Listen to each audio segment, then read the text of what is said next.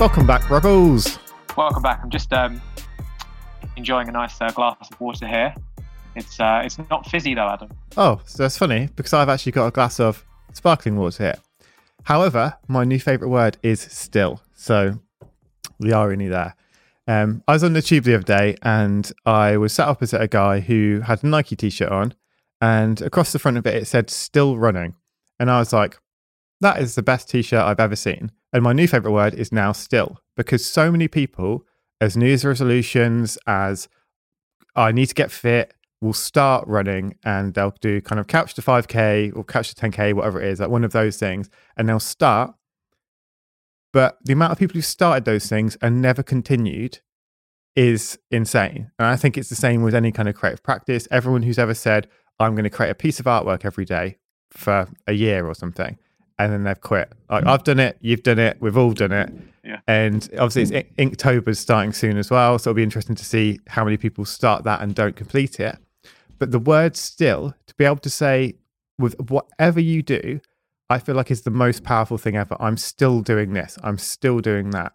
And yeah, I just fell in love with that word like instantly just by seeing that t-shirt. Yeah, it's consistency, and it is probably the most important thing, I think, in terms of having a creative career. If you're doing something that you love, I've been hearing so much about burnout recently. I don't know whether it's a popular topic that's kind of coming back into the zeitgeist, but I don't want to say that I don't believe in it, because I don't want to offend, or you don't want to like downplay anyone else's struggles. But if you are doing something that you enjoy, you can be tired. But being burnt out, I think, is something completely different to me. Burnt out says that like you can no longer go on, and you've exhausted yourself so completely and fully, and what you're doing isn't pleasurable anymore. It's just a hard slog. And then maybe you're doing the wrong thing if that's how it feels. I've definitely learned to fall in love with the difficult process of painting murals, and the reason that I've had success with it is because I was really consistent. And when we had Erica Lee Sears on the show, and she does make a painting every single day, I did try it, and I didn't enjoy the pressure of having to put something up every single day, and then knowing, okay, well, I've got a wedding on Saturday, so I'm not going to be able to do anything that day, so I'm going to have to do 2 paintings on Friday. I just didn't enjoy it. And so as soon as I stopped enjoying it, I was like, well, I think I'm going to stop doing this. Which is funny, because I was talking to one of our listeners recently, and she was talking about the contradictory stuff that comes up on the show. She said, like, you'll have one guest that will say this, one guest that will say that. And my kind of answer was like, yes, and that's what we want. We want all of these different opinions from different places, from people who have seen success, and one person's found success doing it one way, and the other person's found success doing it the other way. So that you can see that both could work for you, and you choose what's best for you. And so there is a big contradiction in that, of me stopping when it got hard or not enjoyable, because one of the things I talk about so often is pushing through that phase when it is really hard to be consistent and see the results on the other end. We've talked a lot on the show about like habits and building habits, and that's what consistency leads to. And I think we stop because what we wanted to have achieved within that period of time hasn't happened. And I think a lot of people go into things like Inktober, or kind of like those monthly things, or New Year's resolutions as a perfect example, because most people don't see those through. Is we haven't got the results we wanted within the period of time of us doing it, because we put these pressures on ourselves, which I think is where burnout often comes from as well, as this external stress. Well, I need to achieve this in this certain amount of time. Whereas as soon as we don't have that mindset, we just think, okay, we're going to play this for the long game. It's not going to be, what can I do in this short time period? It's like, well, what could I do over the next 10 years?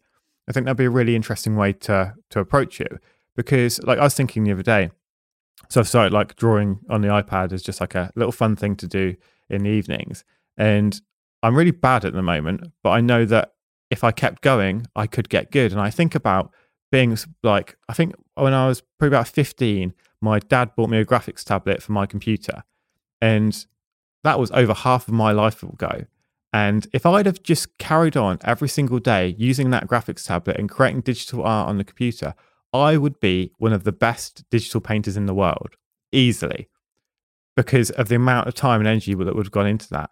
And I think about like even kind of the kinds of drawings I did as a kid. If I'd have just kept going, if I'd have still been drawing at the same rate that I was when I started, I would be absolutely insane right now. And that's probably what I would be doing as a job. And I think it's because I'm not still doing it that never happened.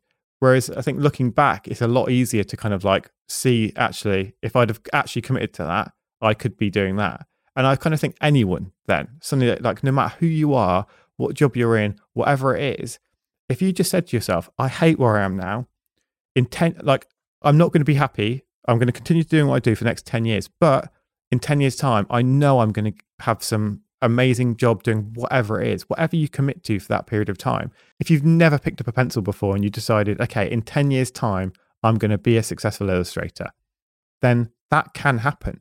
But you just need to pick up the pencil and do it consistently for that period of time. Like, I think it's almost impossible unless you don't ever push yourself, if you do it consistently, to fail, because you can't not get good enough to go and do that thing, but it just requires doing the thing, which I think, where that word still comes to. It's like, what are you still doing? Like, you're still eating your breakfast every day. Well, you might not be. You're still waking up every day. You're still eating food every day. You're still moving around every day. But what else are you still doing? What else have you been doing for a certain amount of time? And then maybe if you realize, actually, I have been doing this, then be proud of what you have still been doing. And then try and find more things to add into that to try and get that proud feeling of just being able to say to yourself, I've done this every single day. Like, I don't know if you still have cold showers, but for that long period of time where you did, there was a real kind of proud of like, I can say that I've done this every single day for this period of time. And I think once you've built up that, then it becomes harder to stop. Like, I think the hard part is getting to the stage where you feel proud in what you've done. But then when you found that kind of proudness, you don't want to let that go. So you really hold on to it. And I think that's the point where it becomes, this is your habit. This is just the thing you do. This is what I'm still doing. This might be the most important intro that we've ever done. I think that might be the most important point of the podcast, is that when we were younger, when you were 15, if you could go back in time now and clearly articulate that to 15-year-old you and say, okay, if you keep going with this, it turns into something. But the problem is with most of our listeners is they don't know that the thing that they're working on today is going to become something. So if we can just say, like, trust us, we've been through this process a million times. If you consistently are showing up and you're improving your skills all the time, and that might not just be by practicing, because there's a thing that I love, which is practice doesn't make perfect, practice makes permanent. So if you're doing something the wrong way consistently, it's always going to be wrong. So maybe that involves learning from other people, learning from mentors, taking a course, whatever it might be, to become really good at something. But as you do and your skills gradually increase, if you've got that output and you're making that work and you're putting it out into the world, it does work. Like, on a long enough timeline, it does become successful. And I think the reason why some people will listen to this show and then they will stop doing the thing that they were doing is because they can't see those pearly gates off in the future of this actually becoming a success. But trust us, it does happen if you are consistent and you are making good work. With the kind of like drawings and stuff I started doing again, and then looking back to that time and thinking, if I'd have continued, I could have been successful there, then it makes me think, well, I probably won't do photography forever. I'll probably go and do something else one day. But then thinking like, well, actually, I've always enjoyed drawing. So maybe if I start just doing a little bit consistently over the next 10 years, that in 10 years' time, I could then go and become an illustrator. That could be something that I'm going to do. And having that kind of longer game mindset has made me think completely different about it. Because it's not like I need to get really good quick. Because when I think I need to get good quick, I'm like, okay, well, who are the best artists? I'm going to copy them and try and learn things from them as quick as possible. But then it just becomes, especially with kind of drawings and illustrations, that just becomes, you have a good memory that can replicate things that you've seen before, which is currently kind of what my art style kind of revolves around. It's like, well, I know that eye works well and how to arrange these different things. And that creates a thing that's good enough that people will be like, that's good. Whereas when I look at people who are actual experts in the field, and I've seen it from quite a lot of people who are really successful artists, all of them say, go and study anatomy.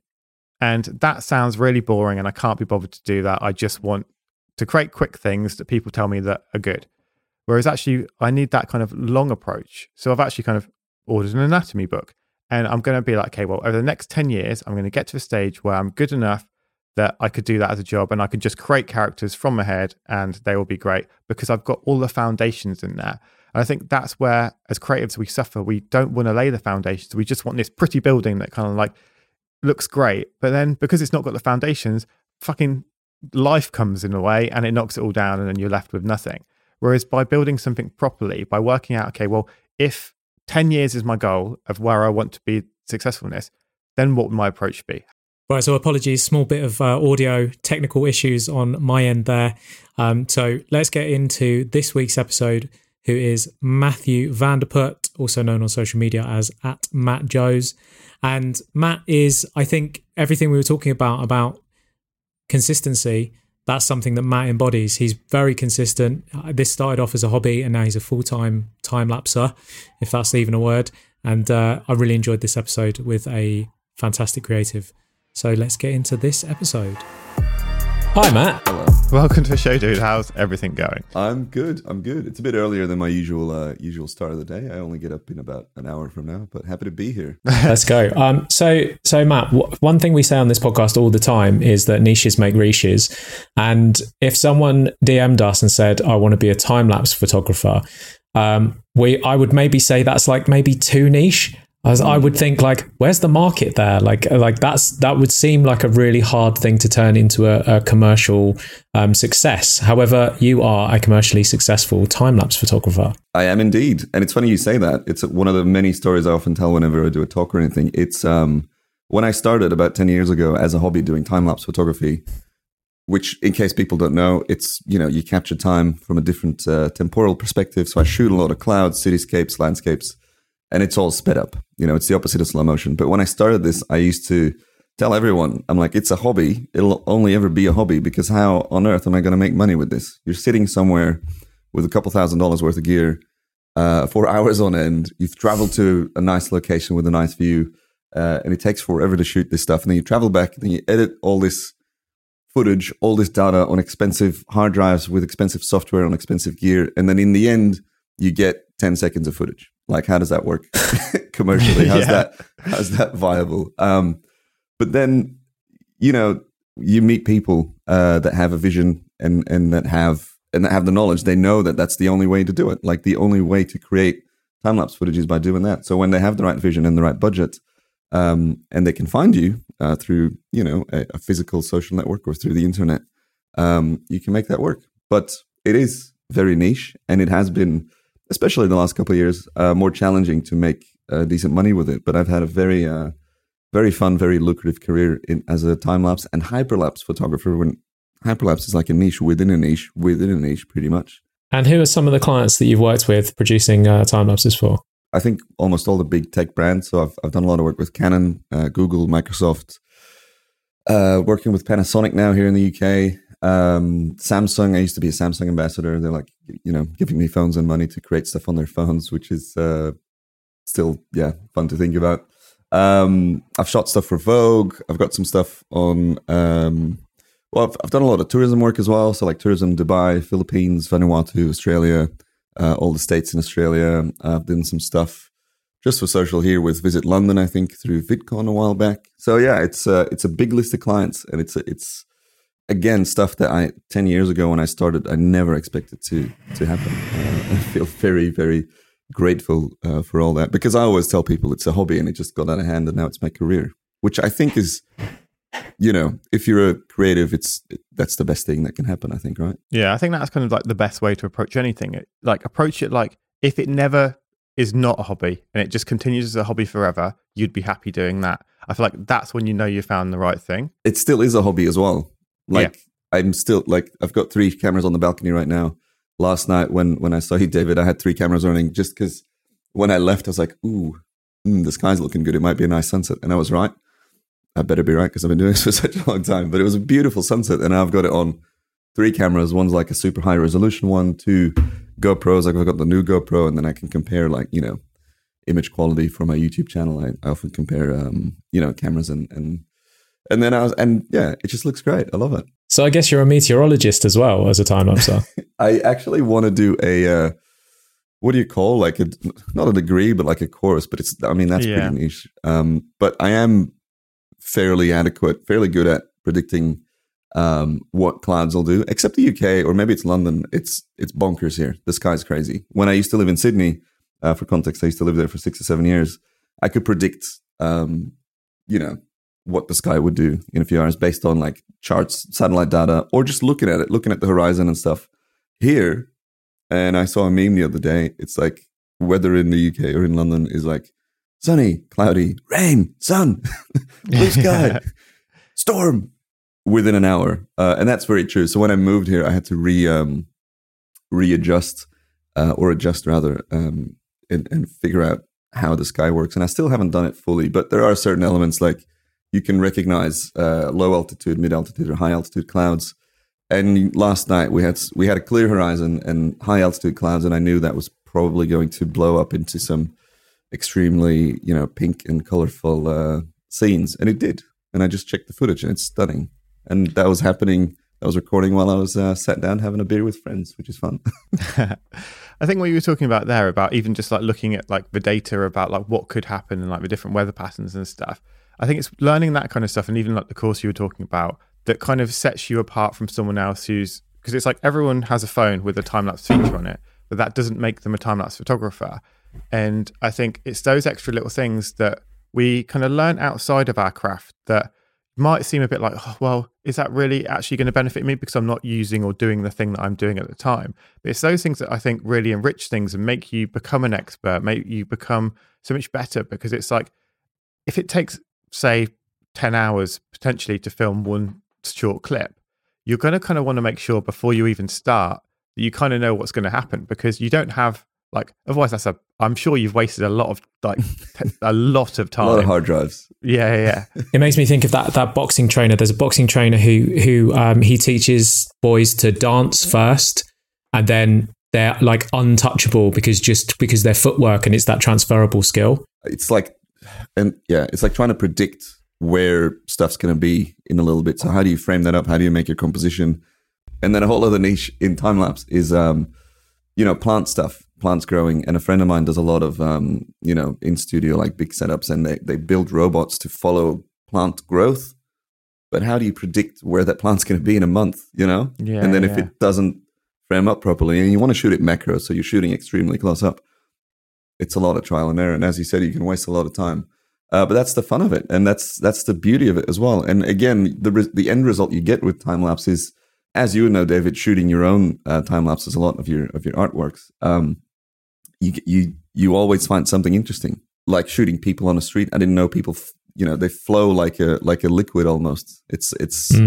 You get stuff revealed to you in a really fun way. But yeah, it does take time and effort and energy. But I think it's that time, effort, and energy, which is what allows you to do it professionally. Because I think most people aren't willing to put that time, effort, and energy into creating something. I think that's where the value lies as well. Like, yes, it's just a small niche, but it's a niche that most people aren't willing to do. Most people aren't willing to go and sit in the cold for 4 to 10 hours just to make a 10-second video. And I think that's where the value falls into it, because if you want that, you have to go and do it. And most people aren't willing to put in that hard. It can't be fun to be sat there a lot of times. I get the question a lot of people are like, you must be so patient. And I'm like, I don't feel like I'm so patient, but I guess I must be. What do you do when you're sat there on like a long shoot and you can't go down to the pub with your mates and leave it running? I think that's probably like my most asked question is like, what do you do when you sit there? And a lot of the time, I've gone to a really beautiful spot or a site or a location, and I'm honestly just taking in the view, or I'm recording behind the scenes footage.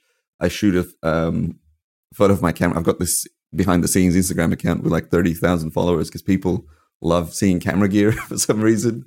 I really love going on like a long train journey or a plane ride where you've got that block of time And I really enjoy going, okay, well, so for this part, I'm going to watch this movie. And then for this part, I'm going to read this book. And I really love having, because it's the one time in my life where there's not jobs to be done. It's like, okay, I can't go anywhere. I sit and I've got that block. And I guess for you, that's like, you're getting those enforced blocks of, you've got this time, like you're working, you're earning money while you're sat there, but you've got that block of time that you can just like dedicate to getting a task done, which is like quite a nice gift that your job gives you, really. Yeah, it's like forced, not relaxation, because it is work and you are, possibly monitoring settings or adjusting settings, etc. But yeah, you're forced to. As I said, it's the only way to do it. It's the only way to get those results is by sitting there and waiting. The only way to get a really pretty mural is by painting. Takes ages. So how do you take it from being a hobby to actually being something that can sustain you as a career? It just kind of happened. There wasn't a big pivotal moment where it wasn't something I was actively working towards, but I had the skills and the experience, and I had a little show reel after like 2 years of messing about with time-lapse stuff. And then I moved to Australia. I went through like, a lot of negative stuff back home in Belgium. I lost a close friend of mine in an accident. I had a really bad breakup. I was in this mental state that just wasn't great, and I needed to be somewhere else. So I decided to travel to Australia, and then I met a girl, and then I was back in Belgium, and then I decided to quit my job and move to Australia to go back, see what would happen. And now she's my fiance, and she's in the other room here, which is pretty fun. 8 years later. But when I got to Australia, I had a degree in film editing, but that wasn't something I wanted to chase per se. I also had this skill set and this love or addiction maybe for time-lapse photography. And so I was doing it more and more, and I didn't have a professional network there. I knew like 1 or 2 people in the industry, and I just kept shooting time-lapse, and I met the right people, really. And, I would meet them. They're like, what do you do? I'm like, oh, well, I'm a film editor, but I really like time-lapse. And like, oh, what's that? And then I'd show them. And I always have this little reel on my phone that I can show people. And now I just show like my Instagram, my latest upload or whatever. But it was that showing what I did to a lot of people, because I didn't really have anything else to do, that then led to meeting the right people that have the budget and the vision and the opportunities. And so I met a few people that just kind of took me under their wing and gave me my first couple of jobs, which was, I think initially I was paid in a little bit of gear, and then I got paid a little bit of money, and then that expanded and the ball started rolling. And then at one point I look back at like the last year, I think, and I was like, I've actually made a decent amount of money with this, doing time-lapse and hyperlapse stuff. I'm like, wow. And then I realized, wait, hold on. I've actually made much more money than I did in the 1 year that I had a job between film school and doing the time-lapse stuff. I made more money doing time-lapse than with my 9 to 5. And I was like, wait, this is really cool. How can I keep this going? And I just kept it going, met more people, did more work, made more show reels. Social media started growing on the side as well. I went viral a couple of times, hit the front page of Reddit, got a bunch of views on YouTube, then got inquiries from that. And then I was doing a little bit of content licensing. So I would sell some of my clips to, movies or TV shows or whatever, ad campaigns. And then the whole tourism thing started happening in Australia. It was the dawn of the travel influencer on Instagram. And so I would get asked to create time-lapse content showing off travel destinations specifically, making time-lapse videos for Tourism Dubai, I think was the first job. And then it was Tourism Northern Territory and all these places. And I was charging, compared to my peers who were doing just stills, because I just had to do so much more work compared to them, because I'm doing stills times 1,000 and then all the editing. I could charge triple their rate and then, was making good money. But then there wasn't this moment where I was like, all right, I've made it now. It was just this slow realization or this slow growth. And then that look back, it's like, wow, this actually happened. That's really cool. There's so many cool points to that story. And I think so let's kind of gradually work through them. Like the first thing being you're in like a bad place mentally. You've had a load of shit go on as we all do, as we go through our lives, big things happen and it affects us. And for most people, they don't do the big ballsy, like, just fuck it, let's go, let's just move, like let's risk everything for this this girl, for this like country. Let's just go all in. And I think that the fact that you've done that, you've done something extraordinary, means that you sort of put yourself on the line, and kind of the time lapse thing. Like I don't know that happens if you don't make that big ballsy decision. It definitely wouldn't have happened in the same way. That big ballsy decision I look back on, and it's crazy. It's bonkers, honestly. And I see, like, my brother moved in with his girlfriend after like 3 months, which is a pretty short time. And I look at that and I'm like, that's crazy, man. Are you sure? And then I'm like, what I did is way crazier than that. There's this disconnect between what I've done myself. I think maybe it's the time that's passed, or at the time I was in such a weird state. But yeah, it is, it is a leap of faith. And what that did is it pushed me so far out of my comfort zone that I think physically and mentally you're in a completely different state, and you enable things, like things happen. I don't know if it's manifestations or whatever, but you're in a state where you're just doing things differently because you've got out of your rut, you got out of the comfort zone, and you're just in a different space, and then different things happen, I guess. So many people we talk to use that word crazy, and it's like everyone does this crazy thing. And when you kind of really break it down, like, it's not that like absolutely like life-changing, just moving to another place. But I think we kind of use the word crazy as just not normal. It's not the thing that everyone else does, that we kind of follow along that normal path. And I think we should kind of ask ourselves more often, like, what seems a bit crazy? What seems not the normal thing that everyone else does? Because it's like, if you go and do those quote unquote crazy things, that's kind of when you get the crazy results. It's like, that's when interesting things happen. And I've noticed it, like, as you said it now, it's like, because I remember writing it down, like, quite often as guests are talking, I'll write down little things that intrigue me. And you said crazy there, and I remember writing it down for 2 other guests previously, but we never really got onto it. So I think, that's something that we need to think about a lot more, is let's stop doing the same thing that everyone else is doing, and let's do those crazy things. Let's do the things that just aren't the normal path.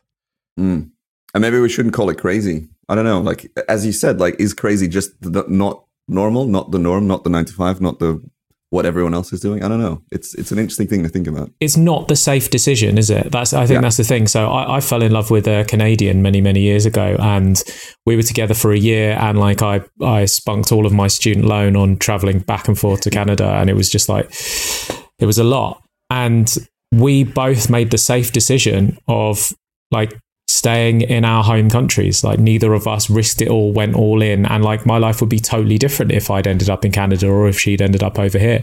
But like, both decisions worked. Do you know what I mean? Like, I am where I am now because I got there in the end. And I think if you're like, everyone's like really worried that they're going to make the wrong decision, and because it is crazy, and it seems like, so I was obviously worried that I was going to make the wrong decision, so I chose the safer option of staying in the UK, but it still works out. So I think there's all of this stress around like, what decision should I make? But it might be the wrong choice. But really, like, is there a wrong choice? Because at the end of the day, whatever your choices are is going to take you down whichever path you're deciding to go on. And then depending on how you look at what is the norm or what's normality, is it better or worse? It's just different. You can't really put and I think you can't measure it like that. I think the interesting thing is, it's like, where like there is the normal path that everyone follows, and you're going to have loads of different points where a decision's made of like, do I do a safe thing? Do I do the crazy thing? But I think if you're the person who at some point is willing to do that crazy thing, whether it's now or in the future, because like David, you decided to go the safe option there. But then when we started Graffiti Life, everyone told you were crazy and you were doing the crazy thing. And that was the thing that splintered you off the normal path. It's funny, I'm watching like a lot of the new Marvel shows, and there's this kind of concept of a multiverse where there's this kind of like central timeline that everything exists on. And that's kind of like the metaphor for almost everyone. Like, general people having, normality. Yeah. And all it takes is that little snap decision to send you off in a completely different direction, where your whole new universe is started because you were kind of brave enough to take that little leap. And I think all it takes is that little bit of bravery at one point in your life to kind of send you off on a different route that will hopefully lead to something much better. Totally. And it's another thing, I think it was Lily Singh that I saw at Adobe Max a few years ago, or I don't know who it was, maybe it was Dwayne Johnson. That path, that central line that everyone's on, that normality, if you've got big goals and dreams, if you want to do an art show, if I want to have, a display in an art gallery myself, you can't wait for someone to approach you to enable that for you. It's all about you yourself taking action and going off on that side path, which I have to remind myself of that a lot, because in my mind, I'm like, I really would like a big art gallery with my work on massive TVs, or like an experience when people walk in. No one knows that. No one's going to come, and I'm not going to get an email like, hey, Matt, we've got a gallery. We'd love to work with you and hang up some of your cloud displays. It'll be up to me to do that myself. But it's so easy to forget that. It's so easy to just focus on those dreams and wanting that and not actually taking action. And the same way, like, I wanted to make a time-lapse course for years, and I was always kind of like waiting for the right moment and waiting to be in the right spot for it, or like waiting on a company to reach out to me to help me build that. And then fuck it, just had to do it. Just had to sit down and start doing it. And now I'm on the pre-sale bit of it now, but it's launching completely very soon, and hopefully in a couple of weeks. And yeah, that wouldn't happen if I didn't just acted on that and made that happen myself. That shows all of the like different layers, doesn't it? Of like, even the three of us, we're all in like quote unquote alternative careers. Like, we're away from the norm. We're not doing the 9-to-5s. But then even within that, there's the more weird decisions of us breaking off even within the weird career. There's an artist, I think, in the US called It's Ruben, ITSREUBEN. And he just constantly blows my mind with what he makes. And I need to chase more of that. I find myself personally is just having an idea and then executing on that. Or Aaron B. Hall as well, I think, is an automotive photographer. I just love seeing people do that. And I constantly have to remind myself to be more like that. But then I also reflect on, it's been a fucked up 2 years.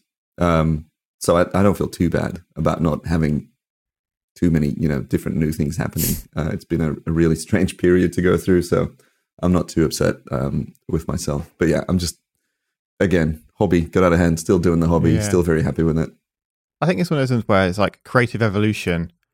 It only happens when you keep making those crazy decisions. Because it's like, when you think about, so like what we do, it's like we've kind of come off the kind of norm and we're now in our own little path. But within our path, there's other people too. It's not like we're the only people who've gone and done this. So then it's kind of like, okay, well, if I take time lapses, then it's like, am I just the person who does time lapses of clouds all the time? And there's lots of people doing this, or the same kind of locations that everyone else shoots. It's like, well, how can I be crazy again within this smaller, like, let's forget about the normal now. We're past that. But my new niche, my new group of people my new community I'm a part of, how can I be the crazy one in that? And then that pushes you off into another thing to help inspire this group. And I think that's something we always need to do as well, is like stay crazy, like stay looking for those extra things. I think I call that if you don't stop learning, you're going backwards, because getting new skills, it becomes easier. Like the threshold, or whatever you call it, the entrance, the entry level, everything is so much more accessible now when you look at knowledge that's around, but also technology. Like I've got a built-in hyperlapse mode now on this phone. When I started doing hyperlapses, the word didn't even exist. Right? Now Instagram's got an app, Microsoft's got an app. I've got all this kit here built to do hyperlapses with, where it used to be the most groundbreaking new style of photography and videography. Now, if you want to do a hyperlapse, I swipe to the hyperlapse mode on my phone and I make a hyperlapse. So if you don't constantly push yourself, if you don't constantly keep learning or trying new things, you're going to go backwards. You don't stall, you're going backwards because everyone else is right on your level straight away. So you have to keep pushing yourself. You have to keep trying and learning and failing and doing new things. And that is stressful. It stresses me out just thinking about it. But that's part of it, I think. As you say, like going on these crazy sidelines, these crazy tangents, like that's what you got to do as an artist or as a creator, to keep finding new things and to keep making new things and to stay fulfilled, I think, in your personally in your career and in your endeavors and in your creations. Yeah, and I think stress is such a word that we put a negative on, because I think that's like that. But I feel like there's two forms of stress. There's the stress we put on ourselves, which can be really beneficial, and then there's the stress that other people put on us, that's when it becomes the horrible thing that everyone wants to ignore. And I think a lot of people would assume that, okay, you've gone and found this perfect job, you're happy doing that, I'm sure you're stress free. But it's as soon as you become stress-free that, as you were saying now, you start to fall backwards. And it's almost like there always needs to be that level of stress, that pushing, that kind of growth. That's what stress is. It's just you growing. It's the kind of forcing your brain into doing something it hasn't done before. And I think that can be a really powerful thing. It's, I think, what we talked about earlier, it's like that comfort zone. In your comfort zone, there's no challenging circumstances. You're not getting pushed. You're not, I mean, is that just stress? Is being stressed, being slightly on the edge of your comfort zone, maybe? When I was pushed out of it, and the same thing happened again when I moved here.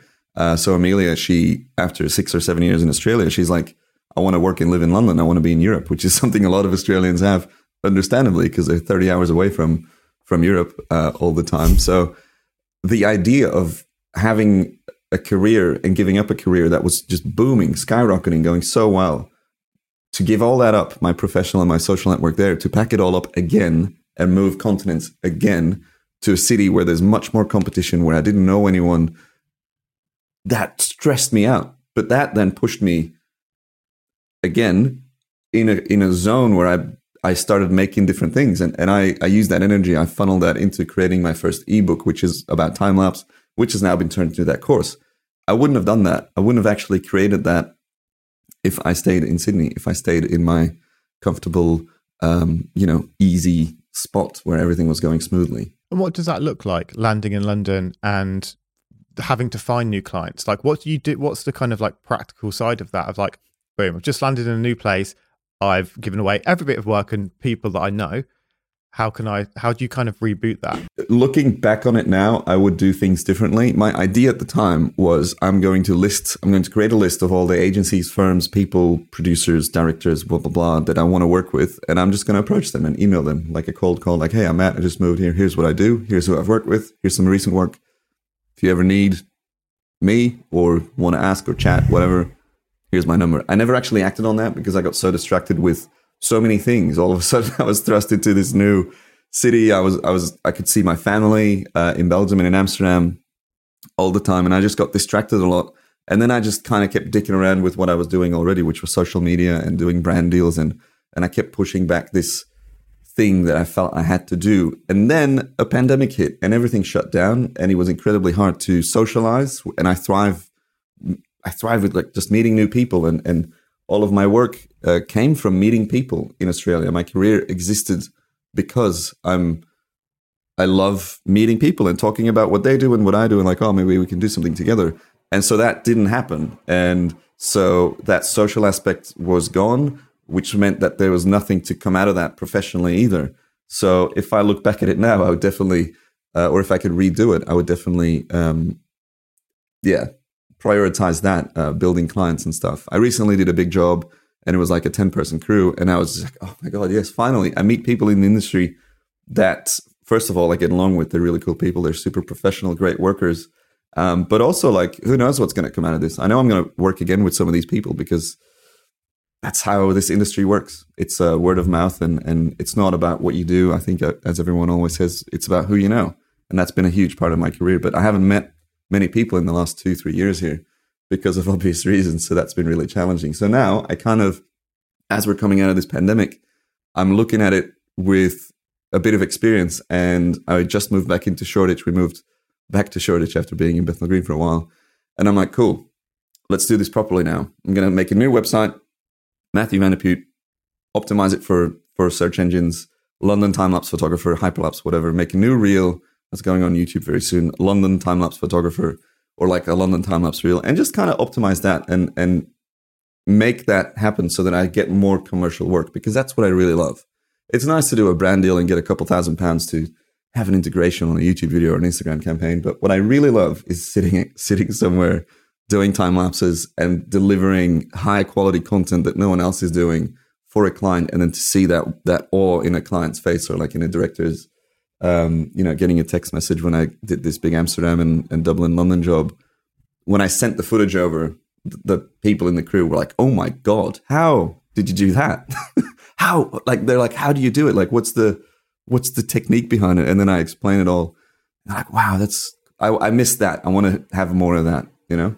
I think that's such an important distinction, is that your social media, for the most part, is going to bring around those brand partnerships. your website and your SEO is going to bring in commercial clients, because they're not going to be like following you on Instagram. Most likely they may be, but it's more likely that they're going to go, okay, what do we need today for this shoot? Okay, we need a time lapse. Let's Google London time lapse artist, and then they're going to find you. And I think that's something that so many people miss out on, is realizing that your big corporate work that that has huge budgets that you're going to be able to make more from, that can be hugely rewarding, like you said there, getting that feedback from clients.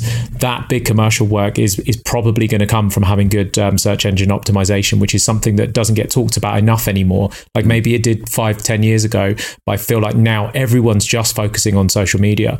And I'm talking to a lot of artists and creatives who hate social media, but they're not optimizing their websites, which is like, if you hate social media, that's the way to go. Yeah, and it's I don't think it's an either or. I think you can do both, because some work still obviously comes from Instagram, people seeing it. Or I got a license inquiry through Vimeo yesterday from a video that's on there for six and a bit years.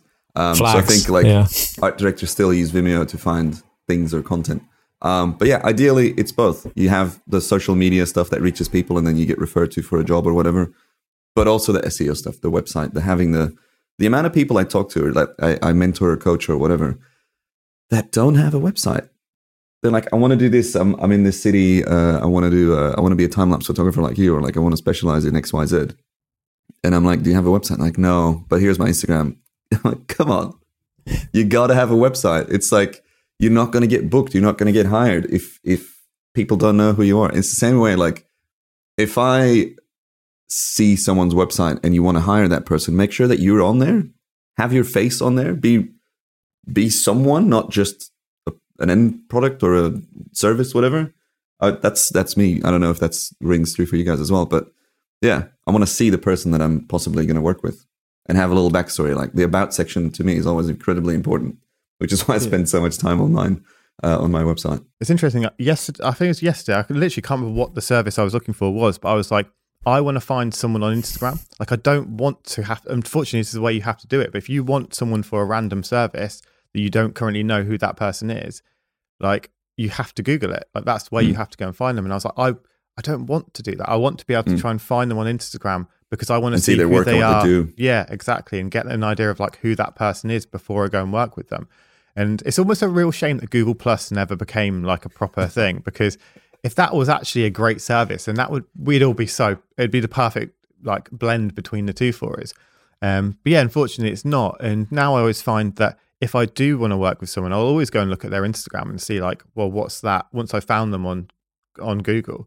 So I think, yeah, having that balance is a really important thing, because also I think that the kind of clients you'll get from social media will be better clients than ones who just find you through your website, because there's already some kind of like link to you, that they already like you. There's already like the brand there, like they're employing you because they like you and the things that you do. And even if they could get someone who did the same, like technically they want to work with you because they maybe followed you for a certain amount of time. And I think working with clients like that generally makes your job so much easier, because they're always happy with the end results because they knew what they're getting beforehand and all that kind of thing. Whereas when you've got a business that runs purely from Google of people finding you, then they don't really know who you are. They're just after the service that you provide, and they have this expectation in their head beforehand of what they want, and they haven't even gone and seen your work. Whereas as soon as they find you through social media, the expectation of what they want is what they've just seen, which is you. Yeah, and I think that's exactly what happened on this last big commercial job I had, which was London, Dublin, and Amsterdam, in 5 days, which was super tiring but super fulfilling. The producer on it messaged me on Instagram, had been following me for a couple of years, and asked me like, "Hey Matt, been following you for years. Question: do you also do commercial work, or only the educational and social media stuff? Like, I'm looking for a hyperlapse photographer for this job." And I'm like, I've made a big mistake. I haven't made it clear on my socials that I am obviously available for commercial work. So now I've changed my bio to, I think right now it's like time warper who loves clouds. And then the next line is commercial time-lapse and hyperlapse photography, because I wasn't outwardly exclaiming or stating that I actually am a commercial photographer mostly, or that's what I want to be mainly. But yeah, they booked me on the shoot through Instagram, which was good, but they already knew what to expect. They knew what I'm capable of and what I do and kind of what I'm like as well, because I'm very open on my stories. And, you know, I share the wins and the fails as well and everything. So it's, yeah, as you say, if that was to come through a website, it would be totally different. It would be, I need your service and your skill. How much is it? Can you be there? And then this was like a you know, almost like a friendly chat in the DMs. And then it led to this job, which was really fun and fulfilling. Yeah, I always worry on this show that I go on too much about social media because whenever I meet creatives in real life, one of the most common things that's said to me is like, oh, I hate Instagram, I hate social media. But like, it's like you said, in terms of like, we talk on the show a lot about Daniel Priestley's 7-11-4 theory, and it's those repeated interactions that your potential customers are having with you. And like you said, this new client had followed you for years. So this is not like an instant thing of someone's going to become your client. But for everyone out there now who's got like 200 followers or 1,000 followers, it's like in 5 years' time, one of those followers is quite likely will become a customer because you're continually interacting with them and they don't know it yet and you don't know it yet, but you keep on having those touch points, which is why it's so important to be regularly uploading and staying relevant, staying with people, like taking them on this journey with you of your creative practice, because in the future, they might work with you. And whilst like a website is really key, I think a load of people overlook it. And you do have your about section in there too, which most people don't properly utilize, but you do have that section in there to let people know a little bit about you. But then the advantage of social media is you're continually letting people know about you. I get it why they disclaim, I hate social media. I think part of that is there's a lot wrong, obviously, with social media and what it's done to the world, etc. But a lot of it is also that I think not being afraid of like committing to it and saying like, yes, I am doing this to get more work in the end. Or it's like making yourself a little bit vulnerable. On TikTok, I've been posting, say, consistently for the past 2 months. I haven't grown a large following, but I've grown a following that is for the right people. And I'm now starting to get jobs from people who found me there, which is really good. And it's like, I think just by constantly being there, constantly reminding people, because it's like the kind of service that I offer is the kind of thing you might need once a year.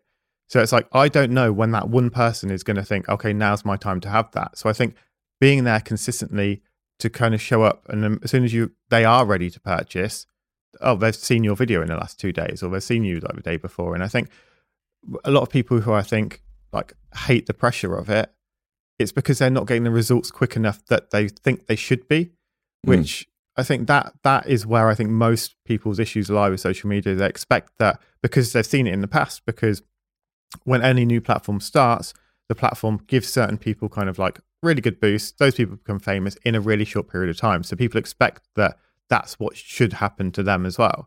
Whereas actually, it might be a really long slog. And it probably is going to be a really long slog. Statistically, it's going to be a very long slog, yeah. But then it's approaching it like, well, it's not a slog if you're just creating your work. Because if you approach it like, well, if we forgot that social media was a thing and you're just creating your work every day, and you're committing a certain amount of time every day to creating your work and getting better at what you do, and all you've got to do at the end of it is just capture that image. Like if you said to yourself, okay, I'm going to spend no more than 10 minutes a day on Instagram, that would be completely feasible. Like I feel like I don't spend that much time on Instagram if I don't need to, because it's just like I'm creating the work's done, and cool, open the app, post it, gone, boom. That's all you need to do. Whereas I think we put so much pressure of like, oh, I've got to make everything really perfect, and I've got to be this absolutely beautiful account. Then everything has to be all the text. Oh God, it's going to take me 10 hours to really think through this caption to make it the exact perfect thing. Whereas actually, if you hate social media, don't spend time on it. Just spend time on the work, and then just post it and then go. Because I think by doing that, you won't worry about it so much. And it's like, if things come from it, brilliant. If they don't, it's still a hobby and we can still continue to head down that route. I think it's what you said, like if you hate it, you still got to do it. You still have to do it. If it's part of your business, it's like doing your taxes or admin, you got to do it. Yeah. If you have that expectation that you want work to come out of that, I mean, as we said earlier, like no one's going to come and build your dream for you or, enable your dream for you. You got to do it yourself. So if you want to have more work, or if you want to have more followers or whatever, even if you hate it, you still got to put in that time. So fucking do it. Yeah. As I said, love-hate relationship with Instagram, but I look at it as part of my business. It's a business asset that I maintain. Like I maintain a lot of other relationships or things. You just got to put in the time and the work. And I want to say, by the way, Adam, I've been loving seeing your outputs on TikTok, the whole behind the scenes and end results. It just, it looks really good. And it's good to hear that it's paying off as well.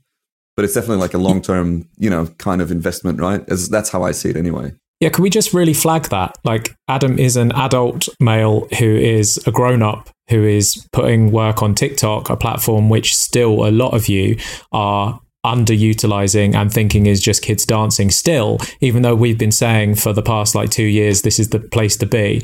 And he's getting real life jobs, real life money from other adult clients. Get on fucking TikTok. It's everyone. I love seeing those videos when the pandemic started and everyone's like, 1 year later, like, I'm not downloading that kids app. It's for kids. It's for, singing and dancing, blah, blah, blah. And then fast forward 1 year later and you're spending hours on it. It's an enormous time suck. But also stuff comes out of it. Like, in your case, Adam, getting physical real life bookings and money, which is always nice. The way I've approached it is I'm just going to ignore what everyone else is doing and just do things that I know my clients will like. And because it's like, I don't want to do generic things, blow up and end up with loads of people who are following me who just like this thing that isn't going to ever bring my business anything. It's not valuable for you at all. Yeah, exactly. So it's like, just do the simple things and I'm just going to keep doing the same kind of format of, well, this is what it's like to have a shoot with me and these are the results you get when you have a shoot with me. And if you like that and you like that kind of content, follow along with that. But I'm not going to be like, okay, well, what current dance is trending on TikTok today? I'm what not can I lip sync to today? Exactly, yeah. And if you want to just be famous on TikTok, then there are ways to do that. And you're never really going to have a niche because you're just doing a bit of everything that's going to get you the fame. But then at the end of the day, it's like, what are you going to be left with there? An audience who don't care about you. They just care about a little bit of whatever is trendy right now. But yes, like playing that long game. And it might take you forever, but building a slow audience of people who actually care about you, who could actually work with you and employ you, is such a better route to approach it rather than just doing the silly thing that's going to get you a couple of likes for the sake of like. What you said something, create the content for you, the people that you want to work with or the people that that follow you.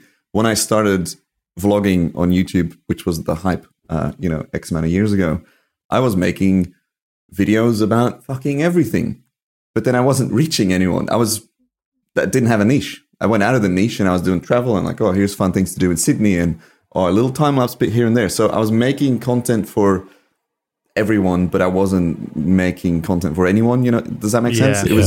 It disrupted that growth of my channel. Now I've come back, I've removed those, I've unlisted those videos, and I'm like, what do you want to be about? You're the time lapse guy. You want to be the time lapse guy. I want to be the top, biggest one in the world with it, or one of the biggest ones. So do fucking time lapse. Don't do travel videos or best things to do or best Asian food in Sydney, blah, blah, blah. And now I've tripled down on that. And it's about, as you've talked about so many times, being in that niche and then being the king or queen of that niche. And you're not going to get that if you're making stuff to jump on trends and to get a big following. So you'd rather have a smaller but loyal, dedicated, committed niche following than a big following that doesn't give a fuck about, what you do or who you are. Yeah, my favorite phrase that I just say to myself all the time is, just because you can do it, it doesn't mean you should. And I think that kind of goes to that. It's like, just because you could make a travel video, just because you could do all these other things, doesn't mean you should be doing that to head down the route you're going down, because we only have so much time. We only have so many hours in a day. And it's like, are we going to put that towards something that's going to head us in the direction we want to be heading in? Or are we just going to do that thinking I'm just going to get an audience? It's like, there's two different kind of routes to approach it. Like, am I just going to try and appeal to everyone and get everyone in? Or am I going to just appeal to the people who actually care about me? And I think we were talking about social media, and social media is built on algorithms. And if we don't educate the algorithm in terms of what we do, it's not going to push us to the right people. So I think, if we're making generic content about all sorts of different things, imagine being that social media robot looking at your account and being like, what the hell is this about? Like, who am I going to push this to? Because it's so generic that it's not really going to appeal to anyone. Whereas if you've got an account that's just, okay, well, here's 400 videos of time lapses, it's going to be like, okay, well, I'm pretty sure this account's about time lapses because everything mentions that and all the videos are that. So who likes time lapses? And I'm going to kind of show it to them. Like, it's so simple. But I think we kind of have this completely different view on how it actually should be. But then you also have the rare few people that do break through and they do become larger than anything, doing anything and everything, right? But then you turn into, I think, just an entertainer or someone that people follow because it's interesting. But then where's the longevity in that? Where's the career in that? Where are you in 10, 20 years? Are you still going to be doing the entertaining stuff? Or do you want to, Yeah. And I suppose with that as well, down. like the consistency in all of those posts will generally be that personality. It's like the celebrity that is that individual. It's like if you're a very entertaining person who's funny, who people want to watch because they like that person could go and do anything. They could go and do this challenge over here. They could do travel videos over here. And you're not watching them because you care about all of the other things. You're watching them because you like that individual. Like when I think about some of like the vloggers that I followed on YouTube, I don't really care what they go and do that day because I just like that person. I'm just watching that person for that person's sake. But the people listening to this show will have some form of creative craft. And it's like, I feel like people should be known for their work rather than just who they are as a person, like as a creative. But it's so rare to get to that level, to have an audience that follows you for who you are, not necessarily about what you do. But I think, Casey Neistat was a great example of that in his YouTube career. Like no one really cared about what he did. It was just, it looked cool and it was fun and entertaining.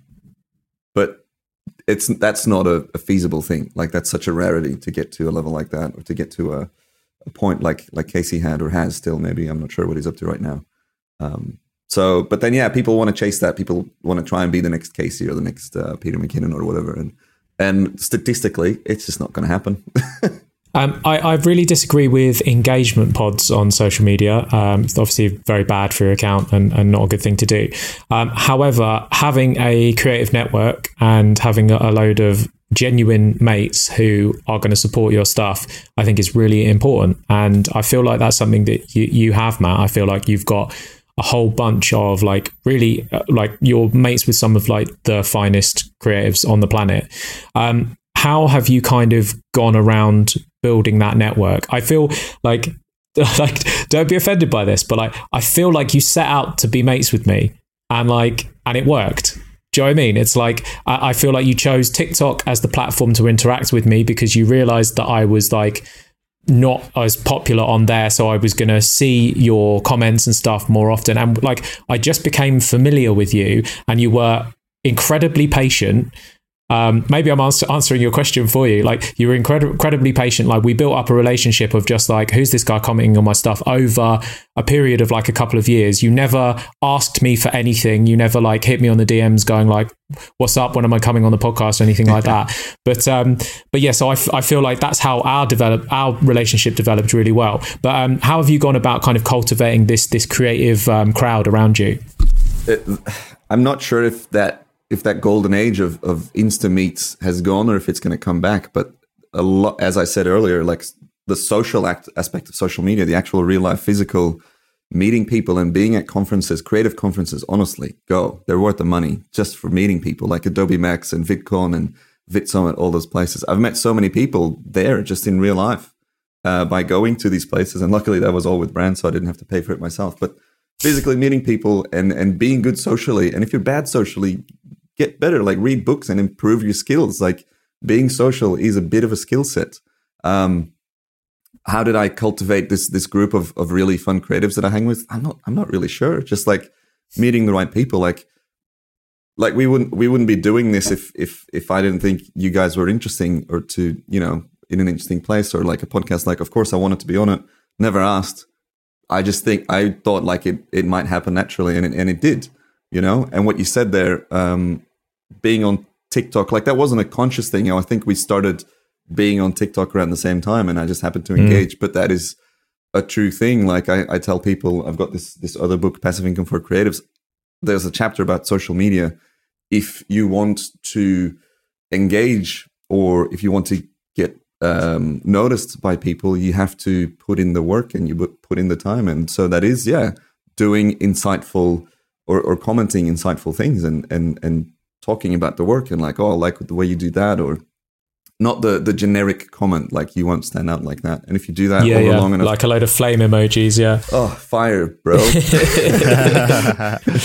But and it's like you had no expectation as well. Yeah, you had no expectation as well. It's like if a relationship hadn't developed, I feel like you would have been fine with that because you're speaking to a billion different people, like trying to like. It's also legitimately an appreciation for someone's work or art or skill set or craft. It's like I love seeing it, and it was in the area that I lived when I kept seeing your work and stuff. So I was like, it's cool, I follow this artist and he's around and I think I saw you one random morning. I was sitting across from Albion on Boundary Street, and I don't think I knew what you looked like at the time, but I saw this guy with a trolley or like a case full of what sounded like cans and a bit of a bit of paint on the pants, and I was like, "Is that David Speed?" I couldn't be sure then.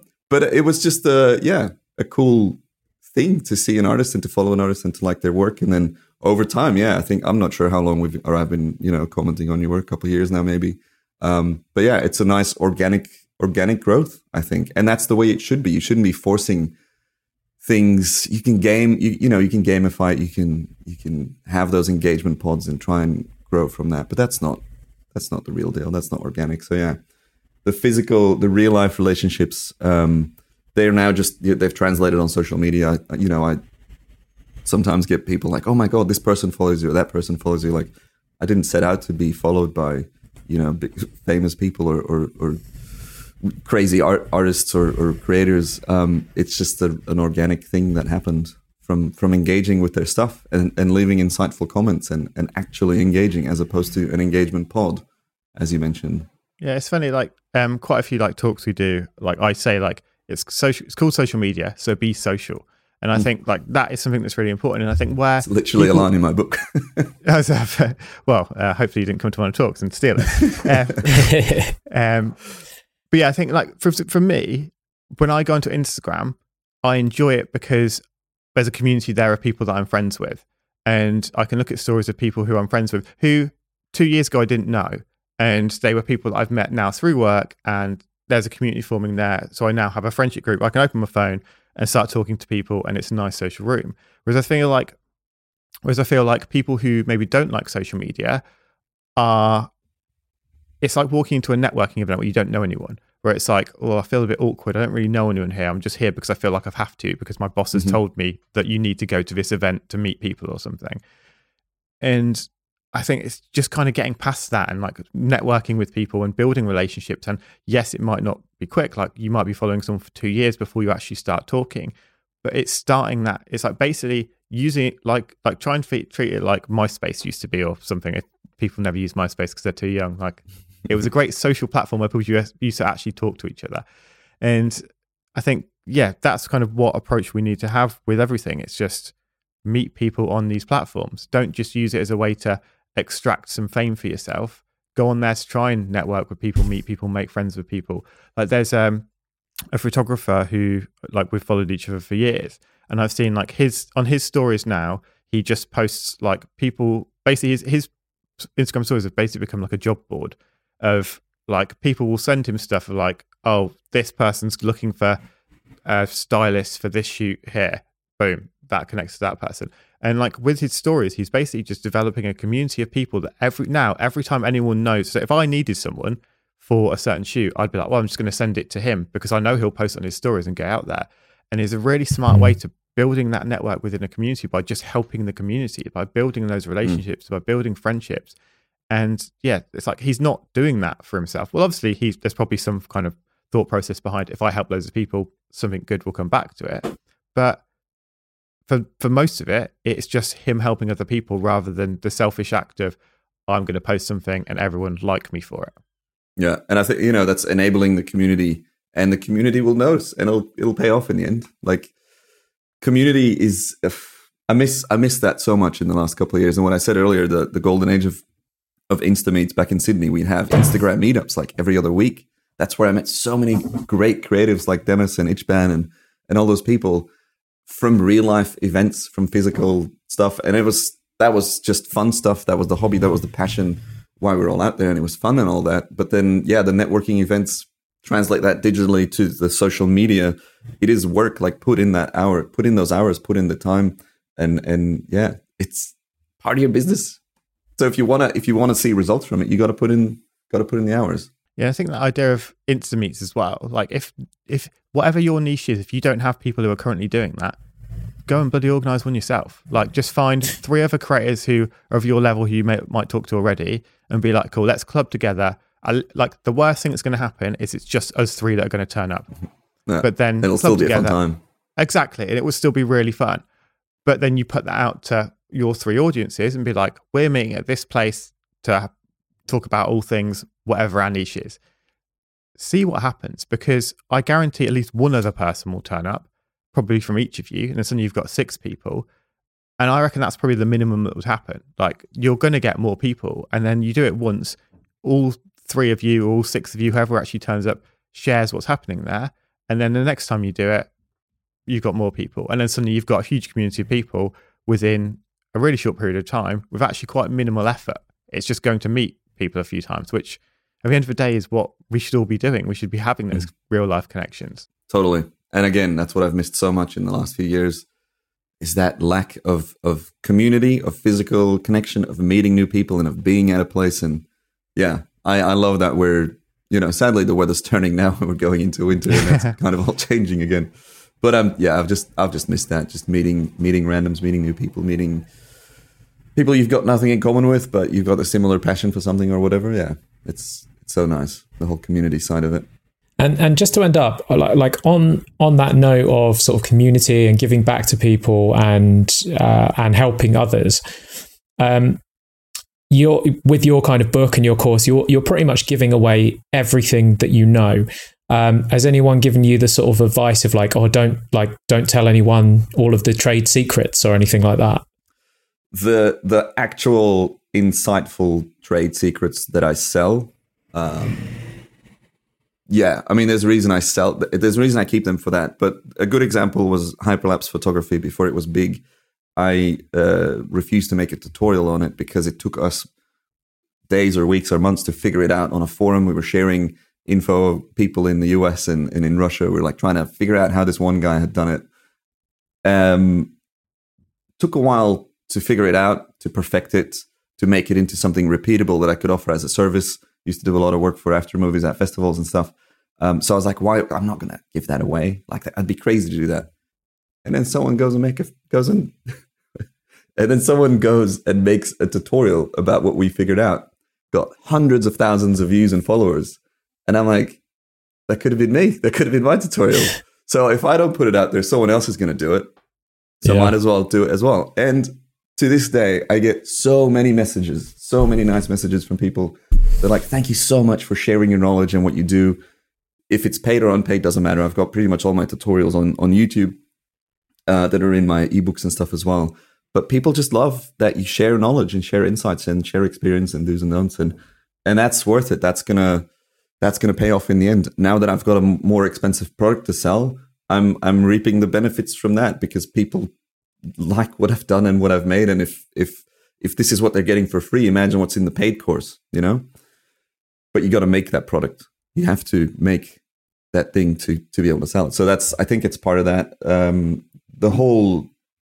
That whole world is like, it's providing value, right? You create something of value and you'll get value back in return in the form of money or a following or, being famous or big on social media. But then it's up to you to act on that and turn that into something sustainable as a viable career as well. To touch on that, you just said value and creating value.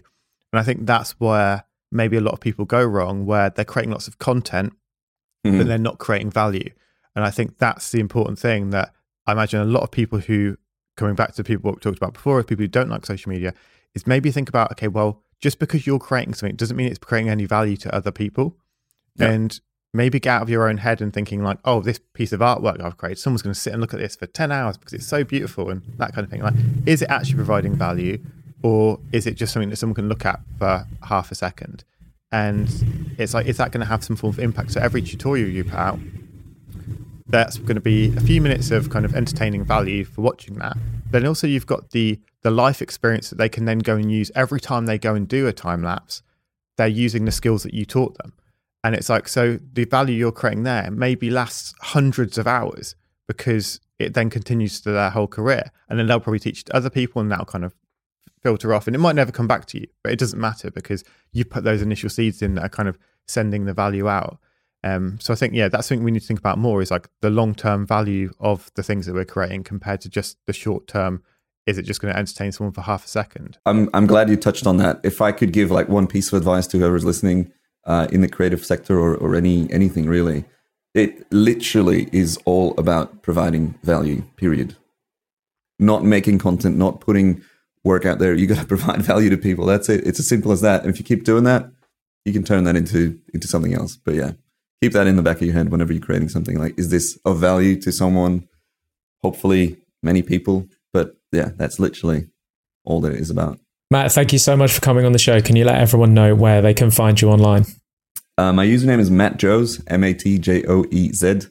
And you can find me under that handle on pretty much all platforms. And if you want to learn how to time-lapse, I've got a YouTube channel with a couple hundred tutorials and got some ebooks and time-lapse courses as well on my site. It's been an absolute pleasure. I'm so happy to finally make it on this podcast. Thank you, brother. Thank you so much, dude.